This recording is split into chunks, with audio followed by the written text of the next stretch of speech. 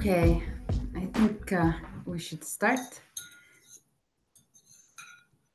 Let me first welcome everyone who's joining us for the fourth program in the Interfaith Action of Southwest Michigan, a discussion series about the situation in Gaza.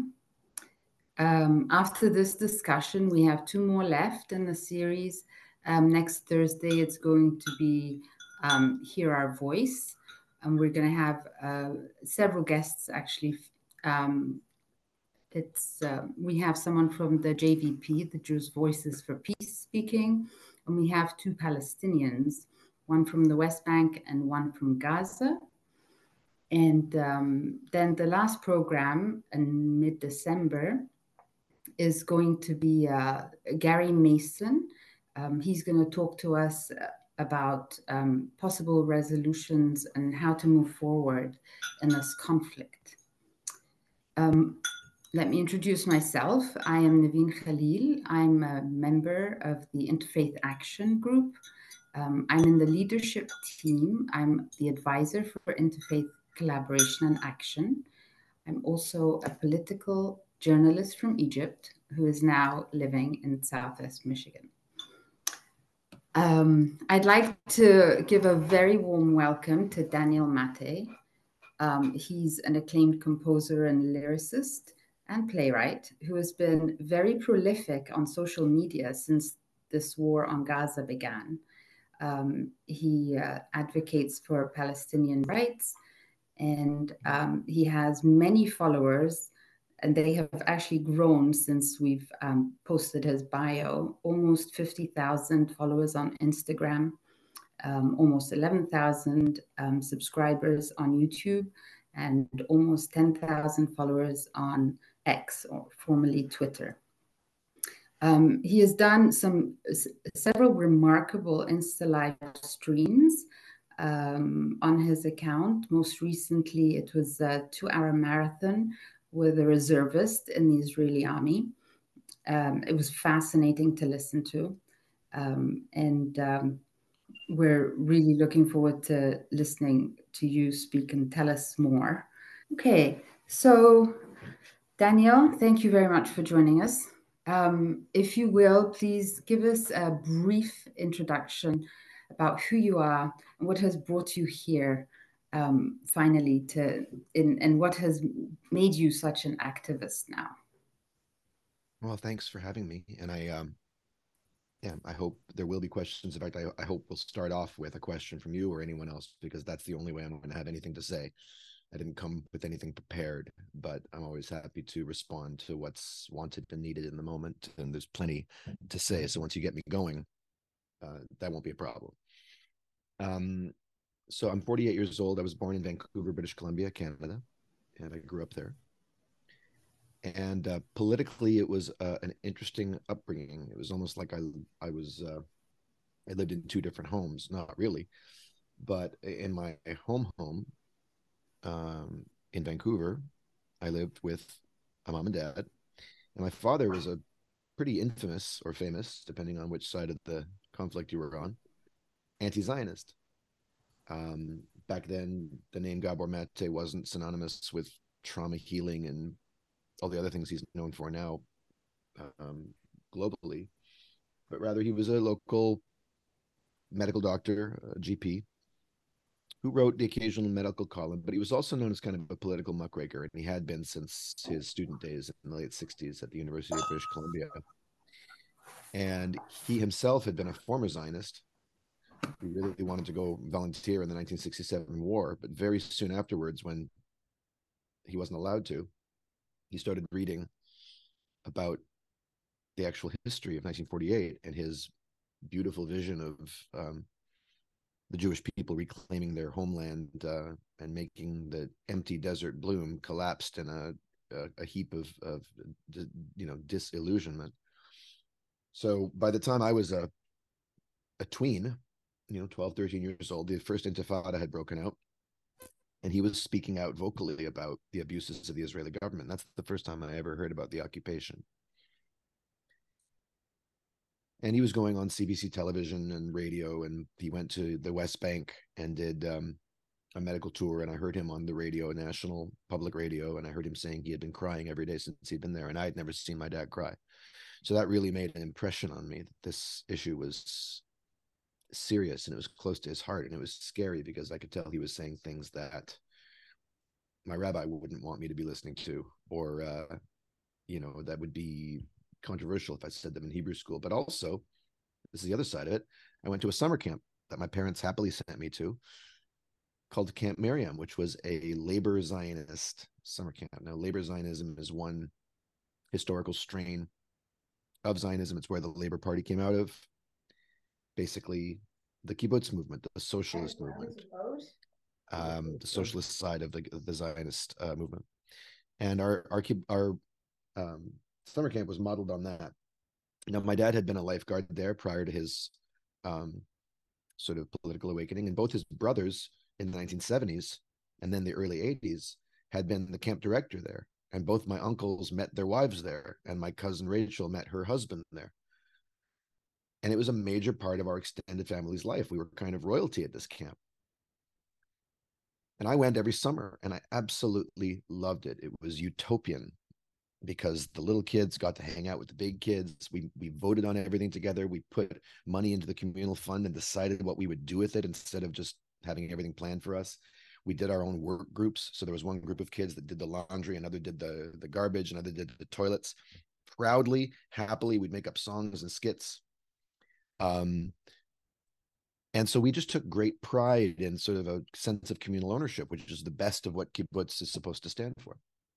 So I grew up in this Jewish summer camp, and this Jewish summer camp, it turns out, was affiliated with a larger organization called Habonim Dror North America, which itself is affiliated with the Habonim movement all over the world. Habonim Dror is Hebrew for the builders of freedom, and it grew out of, the early Zionist socialist settler movements. So I was deeply involved there, and as I grew older, I got more and more closer to actually being a counselor myself. I ended up leading programs, designing programs. And then by the time I was 21, maybe, no, actually later than that, 22, 23, I was the program director at an affiliated summer camp in upstate New York. Now, by this point, I wouldn't have called myself a Zionist, and yet I was still happily, or maybe not happily, kind of in a tortured sort of way, still involved, but I loved it so much, and I thought there was so much value, and we did such good work with kids that I stick around. And I tried to implement a program that was much more critical of Zionism than anything had been done before, and I basically succeeded. There was some pushback, but that group always had some flexibility. But still, to have a father at home who calls Israel a terrorist state, and then to have summer camp counselors who just came out of the army and are telling us about how it's the most moral army in the world, it was an interesting dichotomy. And I guess I have to respect my parents for trusting me and my siblings to make up our own minds about these sorts of things.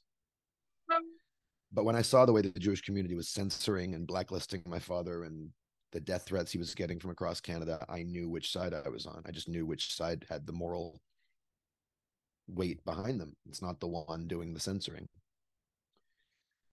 And I was always very proud of the way he represented, I think, the best of the Jewish tradition. And he's a Holocaust survivor himself, and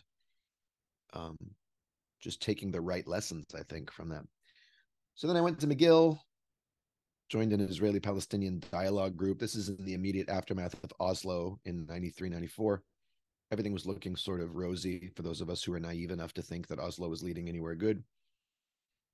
Met some Palestinians for the first time in my life. Until that point, they had just been a concept, an abstraction I had sympathy for, but still an abstraction.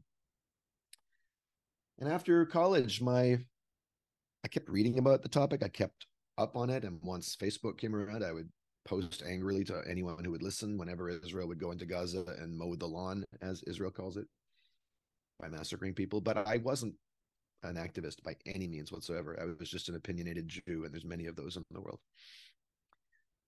So then October 7th comes along, and the fabric of our normal reality got ruptured. Whoever you are, doesn't matter where you live or where you're starting from. October 7th was not supposed to happen. It's not supposed to happen that Palestinians break out of Gaza. It's not supposed to happen that Israelis feel that level of threat and pain up close, and that they feel so let down by their army and so vulnerable. That hasn't happened in, I mean, maybe ever, really, on that scale.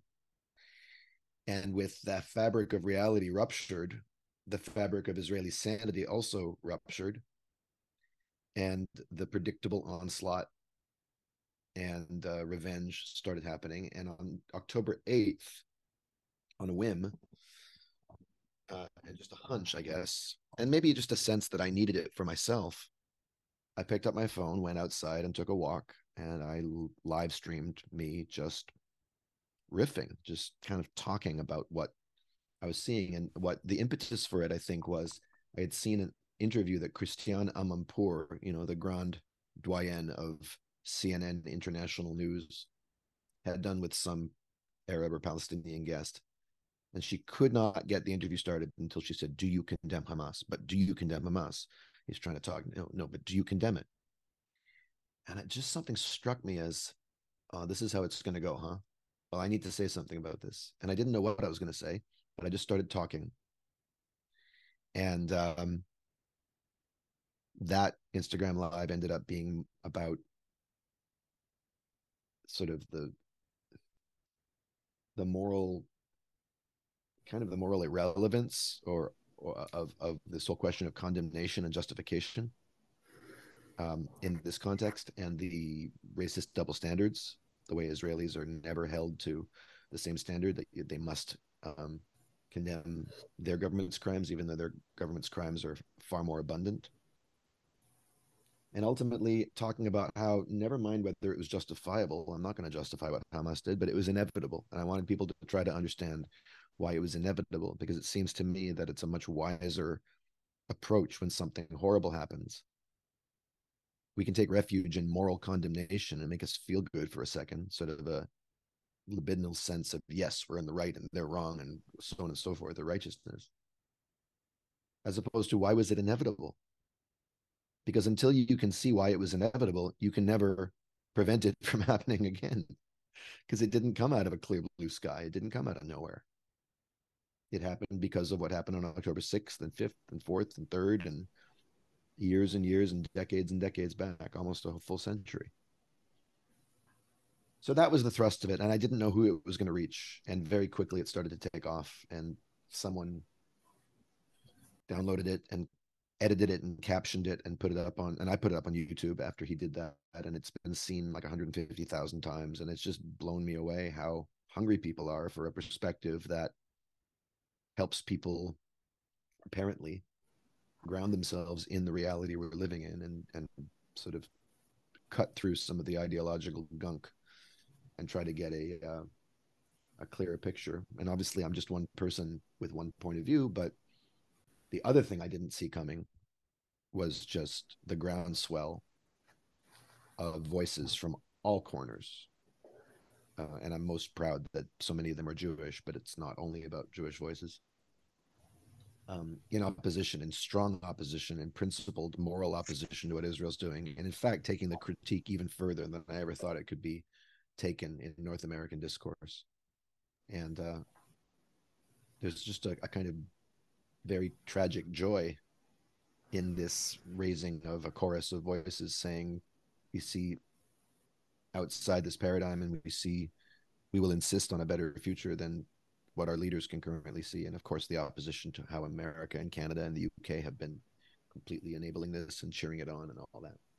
So that's how I sort of arrived at this point. And I just kept going with the Instagram lives, found that they were useful to people, kept doing them. And my account on Instagram seems to be sort of a place for people to come and laugh or cry, or but at least kind of regulate themselves and get oriented a bit. And that's a very meaningful role to be able to fulfill. It's I don't take it for granted. I'm very moved by the response.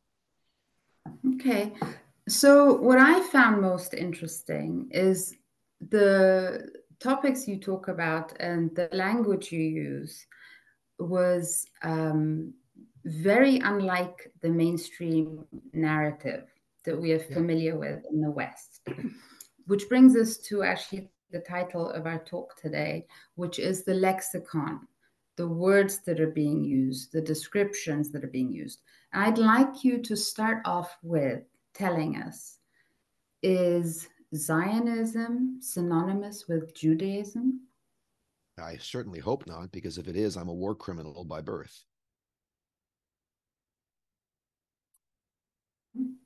I think it's an outrageous, egregious, transparently absurd, but unfortunately not transparent enough because people still don't see through it enough, lie and slander to say that Zionism and Judaism are the same thing. Number one, Judaism's been around forever. Zionism's 150 at most year old political project. And people are going to tell you, well, the Jews have always longed to return to their homeland. We say next year in Jerusalem, every year at Passover. Well, we say a lot of things. You can interpret that literally, you can interpret that metaphorically. There was no political movement designed to settle and take over and dominate any land, never mind the land of Palestine or Judea or whatever you want to call it, until the 1880s or something. It was invented by secular European Jews like Theodor Herzl, fully assimilated Jews. They were not visibly Jewish in the least. Well, maybe the beard, but they weren't religious, these early Zionists. They wanted in on the nation state game. It had nothing to do with Judaism. Theodor Herzl would have been happy with a Jewish homeland in Uganda. That was the original idea. He had no particular interest in what we call the Holy Land. So it's absurd on its face on those grounds. I mean, this is one of these things that the Hungarians say is an expression. It's so false that not even the opposite is true. Although I've come around to, well, I'll say something about that in a second. So no, if Judaism wasn't the same as Zionism back in 1800, then it's not the same as Zionism now. It can't be. Judaism is an ancient set of religious, ethical, spiritual, liturgical, cultural practices. It's an epistemology. It's a way of knowing things in the world. It's a way of relating to the divine. It's a way of inquiring. Do you have a question, Naveen? Your hand is raised. Naveen, I'm sorry. Are you trying to get my attention, or are you waving at someone else? Okay, I'm just going to keep going. So Judaism is many things, but it's not a political movement. Zionism is a political movement. Daniel? Yes.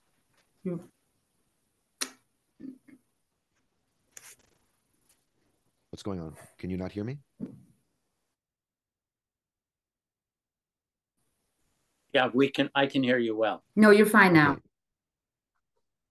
Okay. Naveen, you seem to be lagged. I don't see your mouth moving with your voice, but so it could be your connection, but I'll just keep going. Yeah. What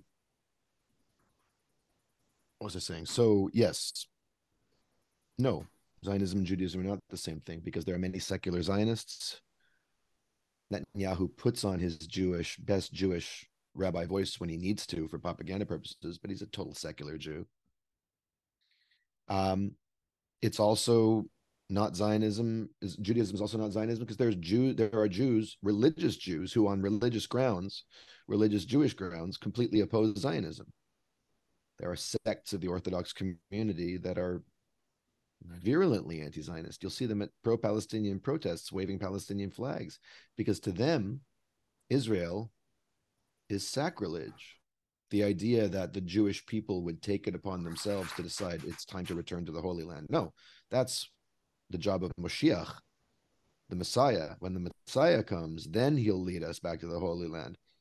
It's the height of arrogance and hubris, which, of course, the Old Testament is full of God punishing the Hebrews for their heads getting too swollen and taking things upon themselves.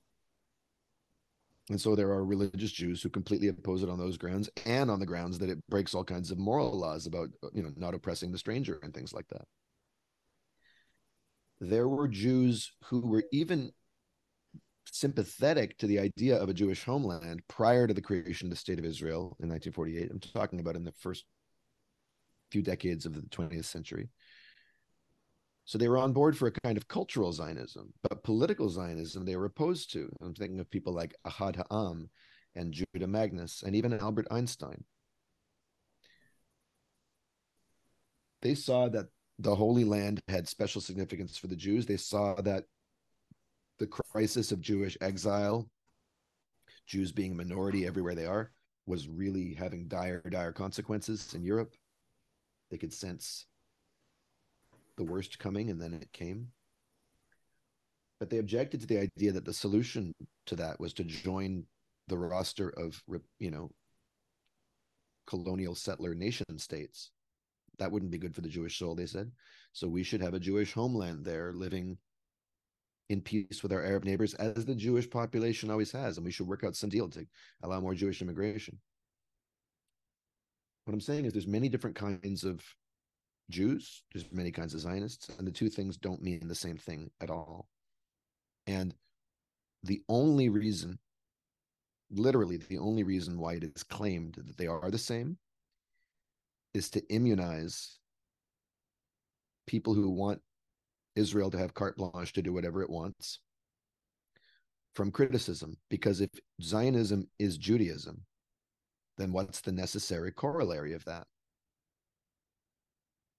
Anti-Zionism, or opposition to what Israel does, must be opposition to Jews.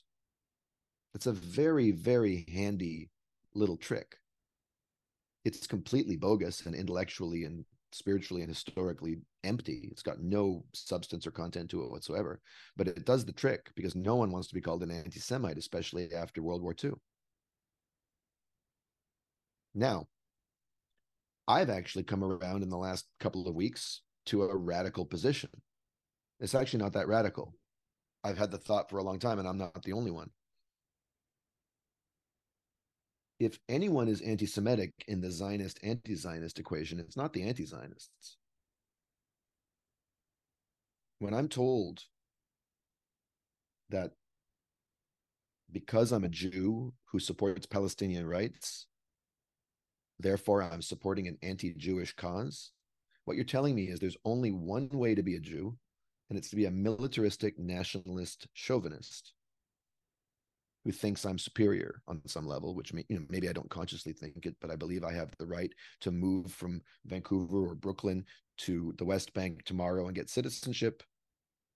But Ahmed down the street, whose grandmother still carries the keys to the home she was kicked out of in 1948, can't even visit. And you're telling me that to oppose that makes me anti-Semitic? No, no, no, no, no. You just don't like Jews with the moral compass.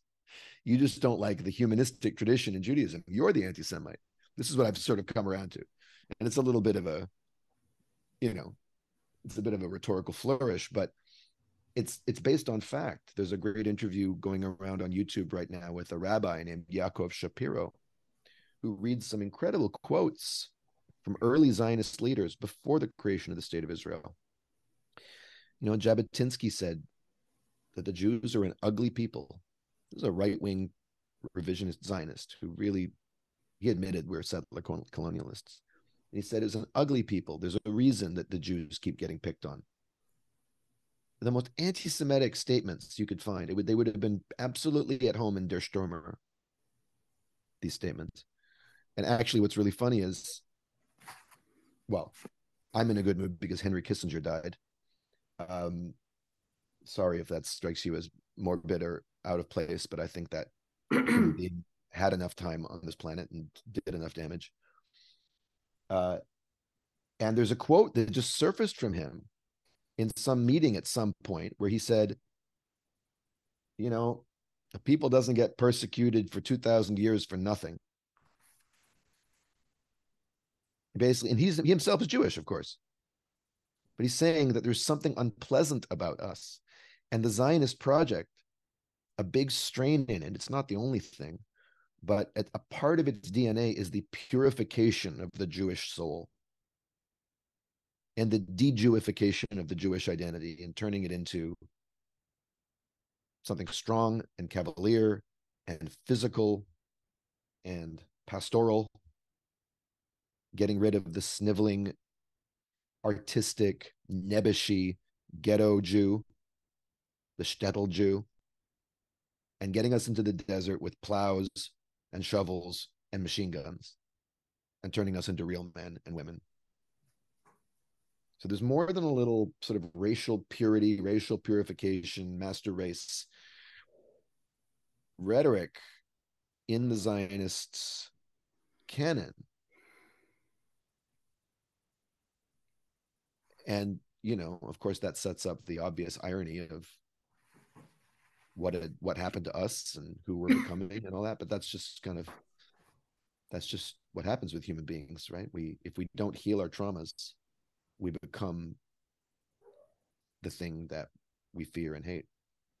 So what I'm hearing you, sorry. Yeah, the answer to your question is no. So what I'm hearing you, you're making a distinction between Zionism and being anti-Israeli and being anti-Semitic. They're not all synonymous. They are different. They could not be more different. So to be an anti-Semite, now, because they're different doesn't mean they can't overlap. They can. You know what a Venn diagram is? Right? You got two circles, and those two circles overlap to a certain extent, but they exist independently of each other. They're not synonymous, but there can be some overlap, and usually it's a small overlap. Well, so anti-Semitism, historically speaking, is an irrational resentment or hatred of Jewish people, a belief that Jews are evil, that they're involved in some conspiracy to rule the world, that they have unfair privileges, or that their religious beliefs and practices are dirty, dangerous, unclean, that Jews are a fifth column in a society, right? That they're not actually loyal to their country, which, by the way, the existence of a Jewish state that claims that it's doing everything in my name doesn't help the fifth column concerns, right? Who is my loyalty really to? Is it to the American state, the Canadian state, or to the Jewish state? But anti-Semites don't need a reason to hate Jews. They'll find a reason to hate Jews, no matter what Jews do. Anti-Semitism is just hatred waiting to happen, and it'll find the evidence, as all prejudices will find a reason and a pretext. And then they'll use that to justify it. But if it wasn't that, it'd be something else.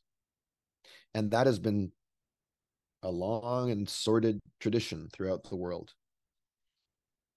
You know, and there are factors, the fact that Jews have traditionally not assimilated, they've kept their customs, and yet they live in close quarters with other people, you know. So tribalism, who are these outsiders? What, you know, there are understandable aspects of it, but fundamentally it's irrational, it's hateful, it's ignorant, and it's not based at all on Jewish behavior. It may seize on something one or two Jewish people do, but it's not founded in any sort of actual fact or behavior. It's not a response. And then a bunch of Jews got together and decided to create a country, a nation state with an army and a flag and a national anthem and a declaration of independence and a spot at the UN. And they called it Israel. Well, now it's a country. There are privileges and rights that countries have: recognition, import-export laws, national foods, all kinds of stuff. There are also certain obligations they have, or at least certain things they're not immune from, which is criticism, because countries are political entities. They do things that have consequences. That's what countries do. So to criticize Israel for what it's done and is doing, for what its leaders say and have said and are saying, for who it kills, for who it oppresses, for the wars it fights, for the excuses it makes, that's not irrational. That's called being a country. Now, and especially it's outrageous to say it's anti-Semitic if the people criticizing it are the people to whom it was done. And I assume we're going to get into the history at some point, but suffice it to say that something was done, a colossal, grievous wrong was done to a people, consciously, deliberately, knowingly, and ongoingly, so that the Jewish state could exist. It had to be. And there are Zionist historians who have documented this in great detail. They just think it was worth it. We're talking about the Nakba in 1948, or the Israeli War of Independence, in which 750,000 Palestinians were expelled, many were killed, massacred, raped, all kinds of horrible stuff. So when the people doing the criticizing of the country that dispossessed them are the Palestinians, it's especially outrageous. It's obscene, actually, to automatically pin that on you're anti-Semitic, you're like the Nazis. The Nazis were a powerful country with all of the military behind them, bent on world domination. The Jews hadn't done anything to the Nazis except exist, and they were an obstacle. So this canard of criticism of Israel, or even anti-Zionism being anti-Semitism, is simply a way, it's a cudgel to shut people up. And when they can't call you an anti-Semite, because me, as the, obviously very demonstrably culturally Jewish, at least, I don't think I come off very waspy. I'm not religiously Jewish, but I'm the son of Holocaust survivors and grandson. Well, then they call you a self-hating Jew. Then they reach into the DSM-4 and find a diagnosis. Thank you, Dr. Freud, that there's somewhere deep down in my psyche, I must hate myself. That's the only way that could explain why I'm not supporting war crimes and genocide and apologetics for mass murderer, and why I'm standing in solidarity with another people to whom it was done. So yeah, I mean, this is one of the, you can see how much space it even takes me to answer this question. I wish it didn't. I wish I could just be like, laugh it off. But this is the number they've done. When I say they, I don't just mean Jewish Israelis. I mean the US government. I mean Jewish organizations, Christian Zionists, whose deep love of Jews impels them to want all the Jews to move to Israel so that we can hasten the day when Jesus comes back, and then all the Jews can be thrown into a lake of fire. That's their deep love of Judaism speaking. Like Pastor John Hagee, who spoke at the DC March for Israel a few weeks ago. So yeah, in my book, it's beyond absurd to equate the two. And like I said, or maybe I didn't say it, I've been saying it to other people, I've never felt more Jewish in my life than I have in the last 2 months, because for me, the Jewish tradition is dissent, speaking out, inquiry, asking questions, making filthy jokes at the darkest of times, playing music, being vaudevillian, and everything else that we've done to keep ourselves sane and alive. And we've contributed so much to the world because of that. So, okay, well, let's take it to the other side. Some of the lexicon and the verbiage being used now to describe what's happening to the Palestinians. We have sure, but genocide. let me add one thing, because I should just close. I talked about the Venn diagram. Mhm. Are there people out there who fold their criticisms, their apparent criticisms of Israel, into an existing hatred of Jews? Of course there are. But there's just as many anti-Semites who love Israel because they hate Arabs too, and they want to see the Jews and the Arabs kill each other. But yes, it's true. You can be an anti-Semite and an anti-Zionist, but one has nothing to do with the other. Just like you can be a Jew and a National Hockey League player. It's happened, but the two have nothing to do with each other. Well, what's interesting also is Arabs are Semites, and then Yes, that's also true. That's another conversation. But as I say to my followers, on that score, kind of sorry Arabs, we took that one. Somehow the world's given us that one. You don't really want it anyway. But you're completely right. Technically, it's true. But at this point, I feel like trying to argue that point is just, Yeah. Why would you want to be a Semite at this point? Okay. All right. So let's talk about the language describing what's happening to the Palestinians now. Genocide, ethnic cleansing, living in a concentration camp, etc. Could you tell us why these are true? Because I know you've just about used every single one I've said, an apartheid state and so many others. So, let's take just one at a time and explain why, in your mind, they are true. Mm-hmm. Yeah. Okay, well, let's do them one at a time. Which one do you want me to start with? Genocide. Okay. I'm not an expert on genocide, but and when I first started hearing the word applied to post October 7th, I was like, are we overshooting the runway here? Is that hyperbole? Because I always thought of genocide as death camps. Let's organize and exterminate every single member of this population in a quick and efficient way. But that's the Nazi genocide. That's the industrial. I mean, that was their real accomplishment. They created this assembly line genocide that was extremely highly organized and partly behind the scenes. But that's not actually the legal definition of genocide. Now, there was an Israeli sociologist named Baruch Kimmerling who died at some point in the last 20 years. He's the one who called Gaza the largest concentration camp ever to exist, and we can come back to that term. But he also has a book called Politicide, and that was his description of the long-term project of destroying Palestine as a people and as an entity. And that includes ethnic cleansing, expulsions, massacres, dispersion, and all kinds of other stuff, settling land and all that. Now, I've been surprised, actually, and it's been a couple of Jewish scholars that have educated me on the term genocide. I was watching an Instagram video of one of them today, a long-bearded, what looks to be a religious Jewish scholar. And there's another one, an Israeli secular historian, or no, scholar. He's a genocide expert, Raz Segal, Razsegal,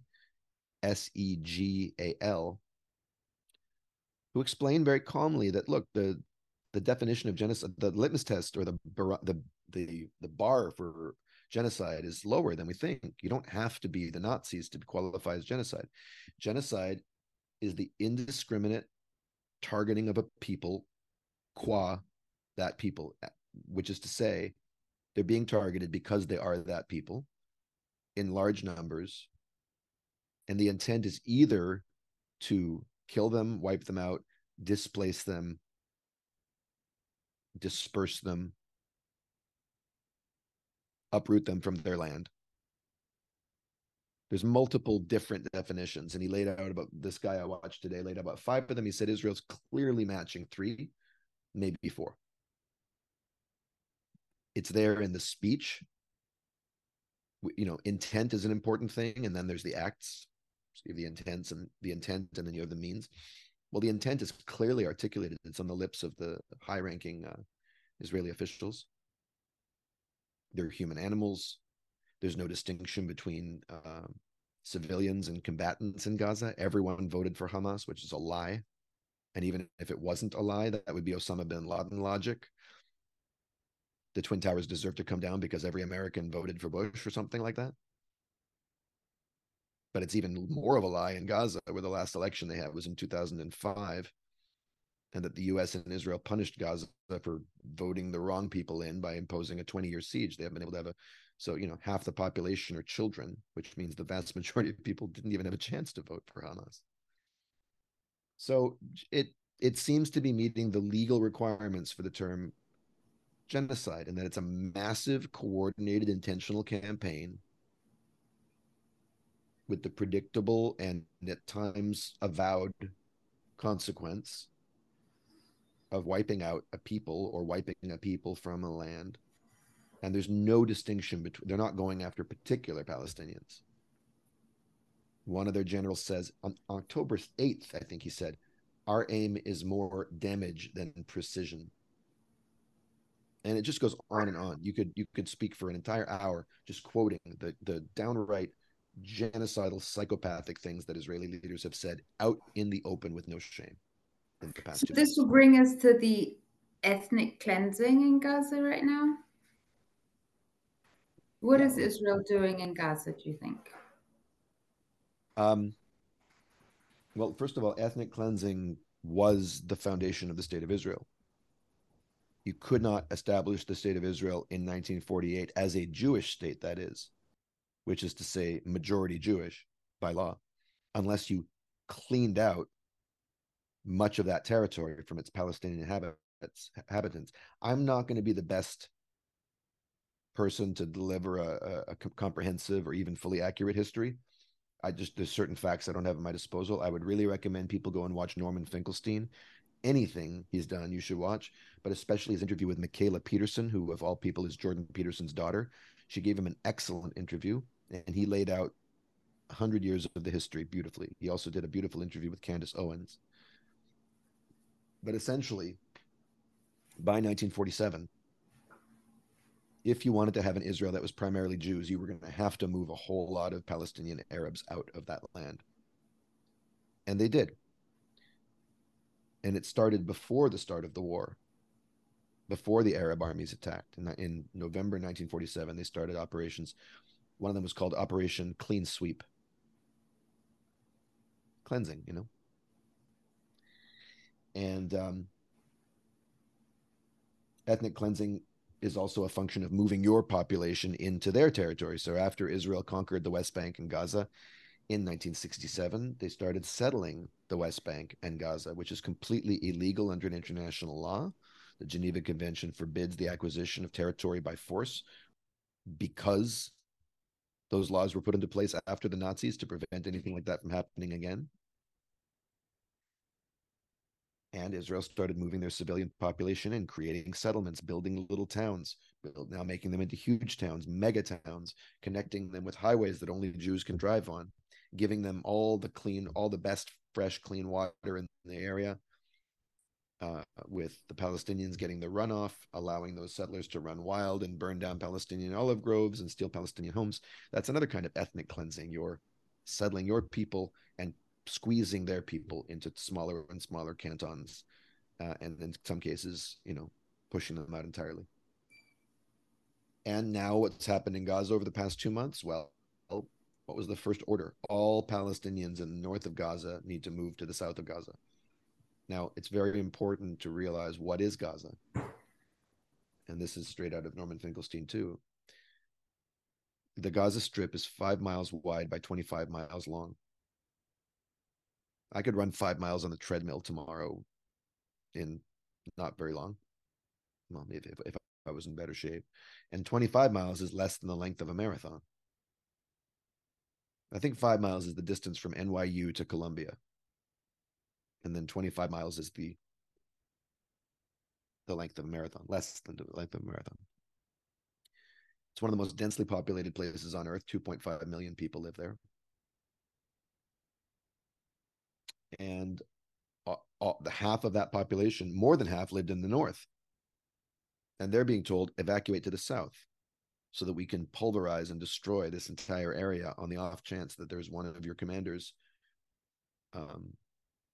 hiding among you. Now, Israel doesn't have the right to fire a single bullet in Gaza. It's not self-defense. Israel doesn't have the right to self-defense. It does have the right to self-defense on October 7th. They could have sent in their army and defended their kibbutz members and their civilians. That would have been completely right. And they did 8 hours in or 6 hours in. That's allowed. But to then on the next day launch a massive indiscriminate bombing campaign and call it self-defense. No, you don't have the right to go in 1 inch. You only have the right to end the occupation and the siege and the blockade. I don't have time on this call to give you all the relevant history. Again, Norman Finkelstein, Ilan Pappé, the Israeli historian, is very good on this. My father's appearance on Piers Morgan the other night was a pretty concise 20-minute discussion that contained a lot of this good stuff. But so ethnic cleansing, and you hear Israelis exulting, and we've reached the beach at Gaza. We're going to resettle it. There's clear intentions to take over land, to clean it out of Palestinians, push them into the Sinai, push them anywhere. It doesn't matter. So yeah, that term applies by definition. All right. So you were giving us the physical description of Gaza. Now, how is that a concentration camp? A concentration camp? Concentration camp. or is being described as that. These terms don't matter all that much. The question is, there are no perfect analogies and perfect terms. But I mean, they're relatable though to our audience today. It's like these are coined words that are very relatable. I understand. I don't want our politics to hinge on this word or that word, whatever, because so David Cameron, the former UK Prime Minister, who's no friend to the Palestinians, called Gaza after he visited an open air prison, which is to say 150 square mile open air prison. Baruch Kimmerling, the Israeli sociologist, called it the largest concentration camp ever to exist. And an Israeli general, Giora Eiland, who's still around and still advocating for genocide by epidemic, actually, in Gaza, in Israeli newspapers, called it a concentration camp 20 years ago. And that was before Israel imposed a brutal medieval siege and blockade, preventing food from getting in except the food Israel wanted. At a certain point, Israel had a policy of calculating very carefully the number of calories that each resident needed so that they could give them enough food to keep them just above the starvation line. So what do you call a concentrated strip of land in which a highly densely populated population lives, where they have no control over their own resources? They can't fish into their waters a certain distance to do any decent fishing before Israeli gunboats fire on them. They have no airport because Israel bombed it. They can't leave without a permit, and you can't get a permit. They can't do their own importing and exporting. They're immured inside the walls of this thing. And if they even so much as approach the walls peacefully, as they did in 2018 in the nonviolent Great March of Return, they get shot down like dogs or maimed. There were orders for Israeli soldiers to shoot below the knees, and the number of Palestinian amputees shot up. I think concentration camps are perfectly good, at least a term of art to refer to it, if not technically true. But whatever it is, it's a place where human beings have been concentrated so that they can be controlled and dominated and until they figure out what to do with them. And what's happened since October 7th is that it's changed from being a concentration camp into being something more of a death camp. Because what Israel is unleashing is looking a lot and sounding a lot like the final solution that a lot of Israeli politicians have had in mind for some time. And it doesn't look like the Nazi final solution. It's not gas chambers. It's not crematoria. But it is, let's get these parasites, these cockroaches, these human animals, all of which are terms that Israeli leaders have proudly used in the past for decades. Let's get them out of our hair once and for all so we can just live in peace. That's the hardline Zionist idea of what peace looks like. Eliminate them, and then everything will be rosy. Okay, whatever you call Gaza. This is the thing. Whatever you call, I don't see people get tied up in these semantic arguments. Whatever you call it, a prison, a jail, a slave camp, whatever you call it, you have to face the material reality of the people living there if you want to understand who broke out of those gates on October 7th. So pick your own term, whatever you like, have it be faithful to the facts. And then you have to deal with what would you expect from people born into that fill in the blank, whatever you want to call it. Thank you. Okay, I'm going to stop asking you questions. I have more, but I'm going to stop, and I'll have anyone else come in. I think we have Sid, who's also Sid and Larry. They are co-moderators of the series. Larry, I think, is ready. Would you like to go ahead? Thank you. I would. I appreciate your sharing your perspective. I share many of your points of view. However, I think what the folks on October 7th did was horrible. And I don't think we can just gloss that over and pretend it didn't happen. And yes, I'm sure it's important to understand the context, but that doesn't make it any less horrible. Be that as it may, I agree what the Israeli government is doing is horrible. What's a way forward? What's a way to move to a better place? Sure. Thank you for that question. And thank you for pulling me back to a place that, I should say, of course, it was horrible. It was a terrible, terrible thing. And I don't justify it at all. There's no justification for civilians losing their lives in any way, much less brutal ways. There's a lot of cloudy issues around the exact what's and what happened on that day. A lot of Israeli propaganda has proved to be exaggerated and or sometimes fabricated, but very clearly atrocities were committed, and sometimes gleefully and wantonly, and quite beyond taking hostages, which is a political tactic in a resistance. That's also horrible, but that always happens in a context. But there were atrocities of a very brutal scale that happened on that day. And I have friends in Israel who know people who were taken and who were killed. And some of the people killed were actually peace activists. They're people who see things pretty close to the way you and me see them. Right. Vivian Silver, the Canadian Jewish activist, was murdered. Nothing could possibly convince me that she just, she's a settler colonist. She deserves it. No, no one deserved it. Now, when I zoom back and I'm looking for where to place the blame, my eyes go to the people who did it. Yes, every human being is morally culpable for the things they do. My eyes don't stop there, which is why I'm giving you more of the background, because as many Israelis know, their own government has put them in harm's way in all kinds of ways. So even if we're going to acknowledge, and we must acknowledge if we don't want to become morally insensate, how horrible it was on that day, I still think it's incumbent upon us to look beyond just the perpetrators, to look at the power system that made that day and those actions more likely, if not inevitable. Now, to your question about what next, I don't know. I know what I would like to see in the long-term future, but what I would like doesn't really matter. I mean, I know what needs to happen now is a permanent ceasefire, a cessation of all military support for Israel as long as it's committing war crimes.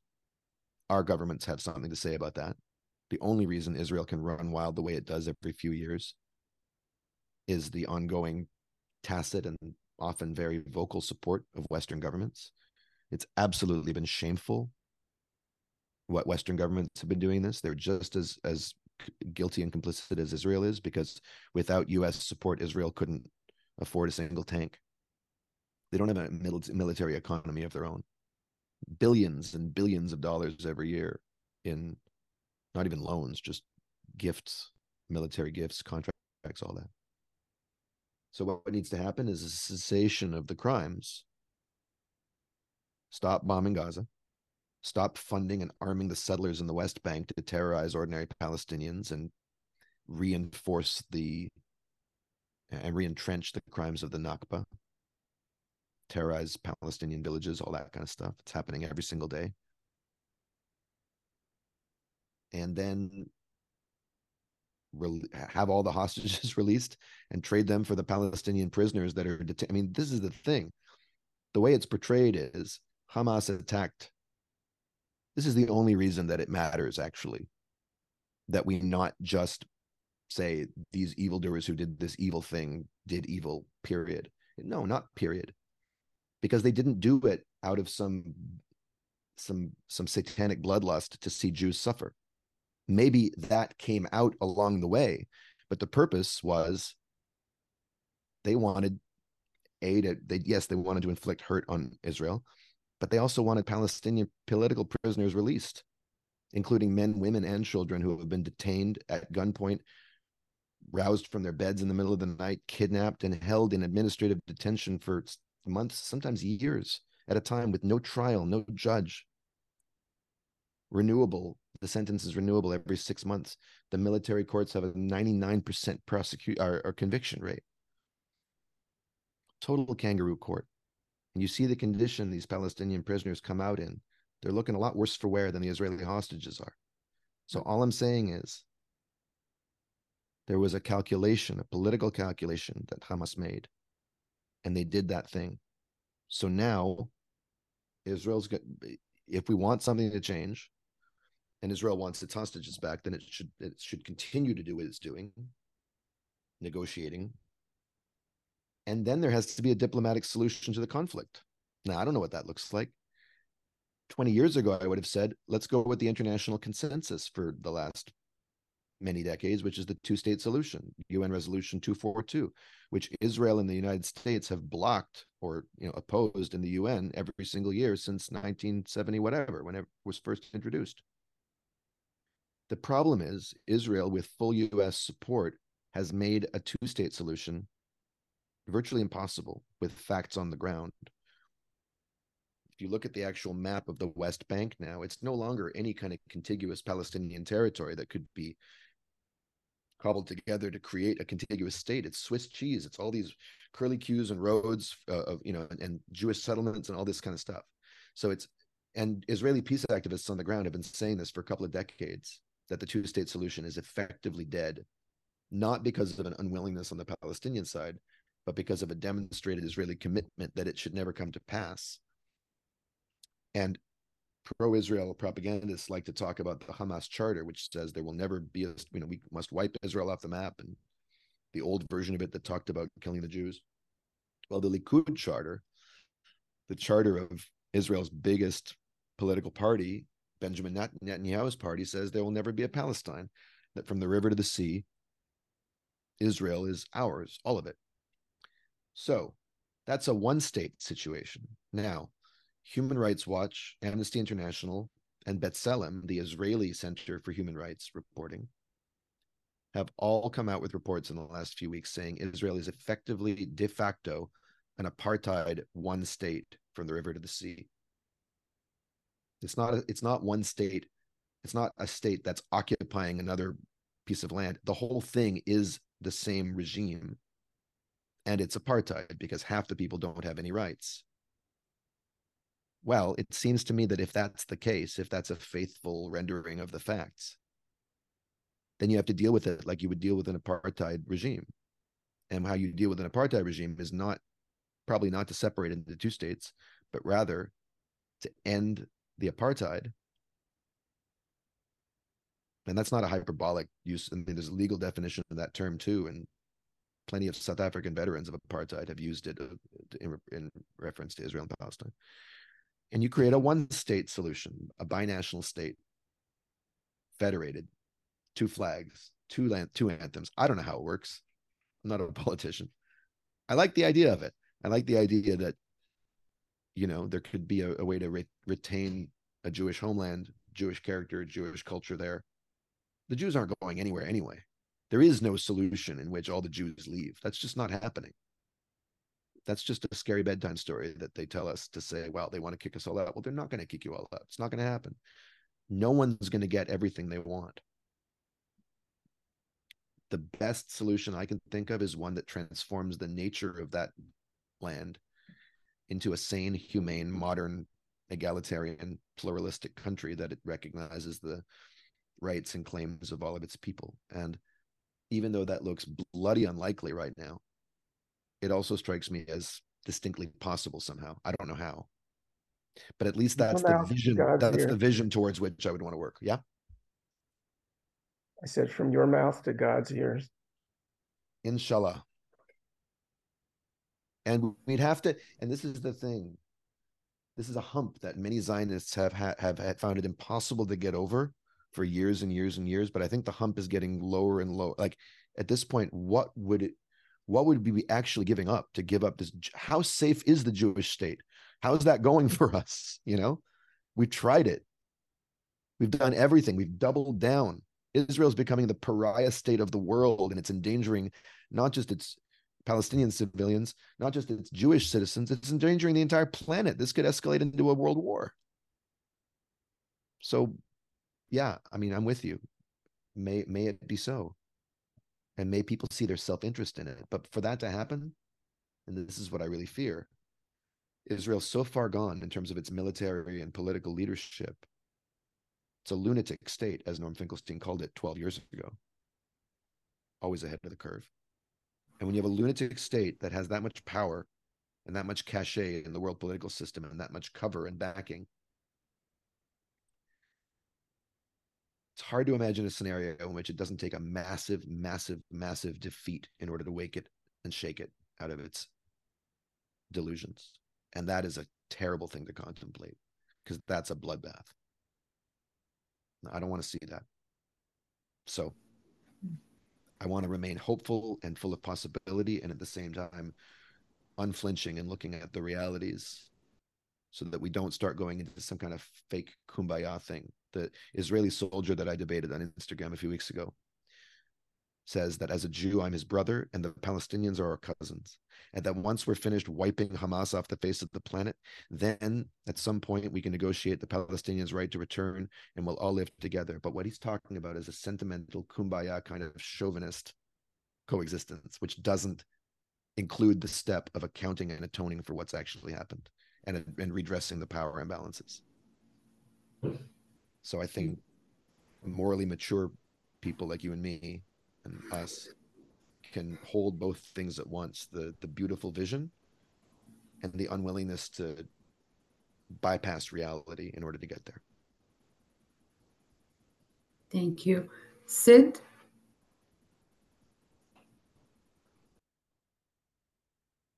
Given the time, nothing to offer except a postscript around Lexicon.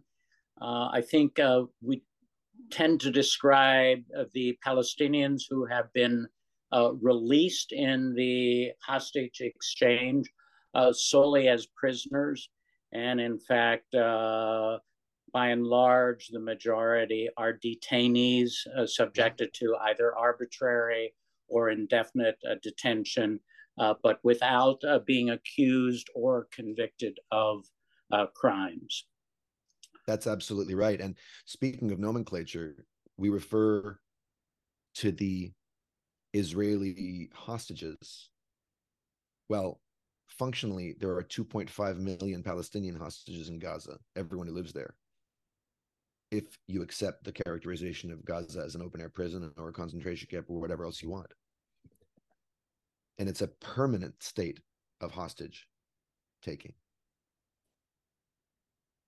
Israel holds their fate in their hands, you know. So whatever way you look at it, the sheer scale of the inequality of power is monumental, which is why whenever anyone says to me, do you condemn Hamas? Well, what about them? I say, well, I can't affect them. They don't listen to me. I'm not a member at all of that constituency. I'm a Canadian living in America, two countries that are using tax dollars to support what Israel's doing, and I'm a Jew, and they say they're doing it in my name, so I'm going to put my focus there, even if the balance of blame and power were equal, and it's not. But in conclusion, I'd like to thank you very much for your time, Daniel. I think this was very enlightening and informative. Definitely some new views that many had not heard before, I feel. So I'd like to thank you, and I'd like to thank everybody who hopped on this call. And we'll see you next week on Hear Our Voice.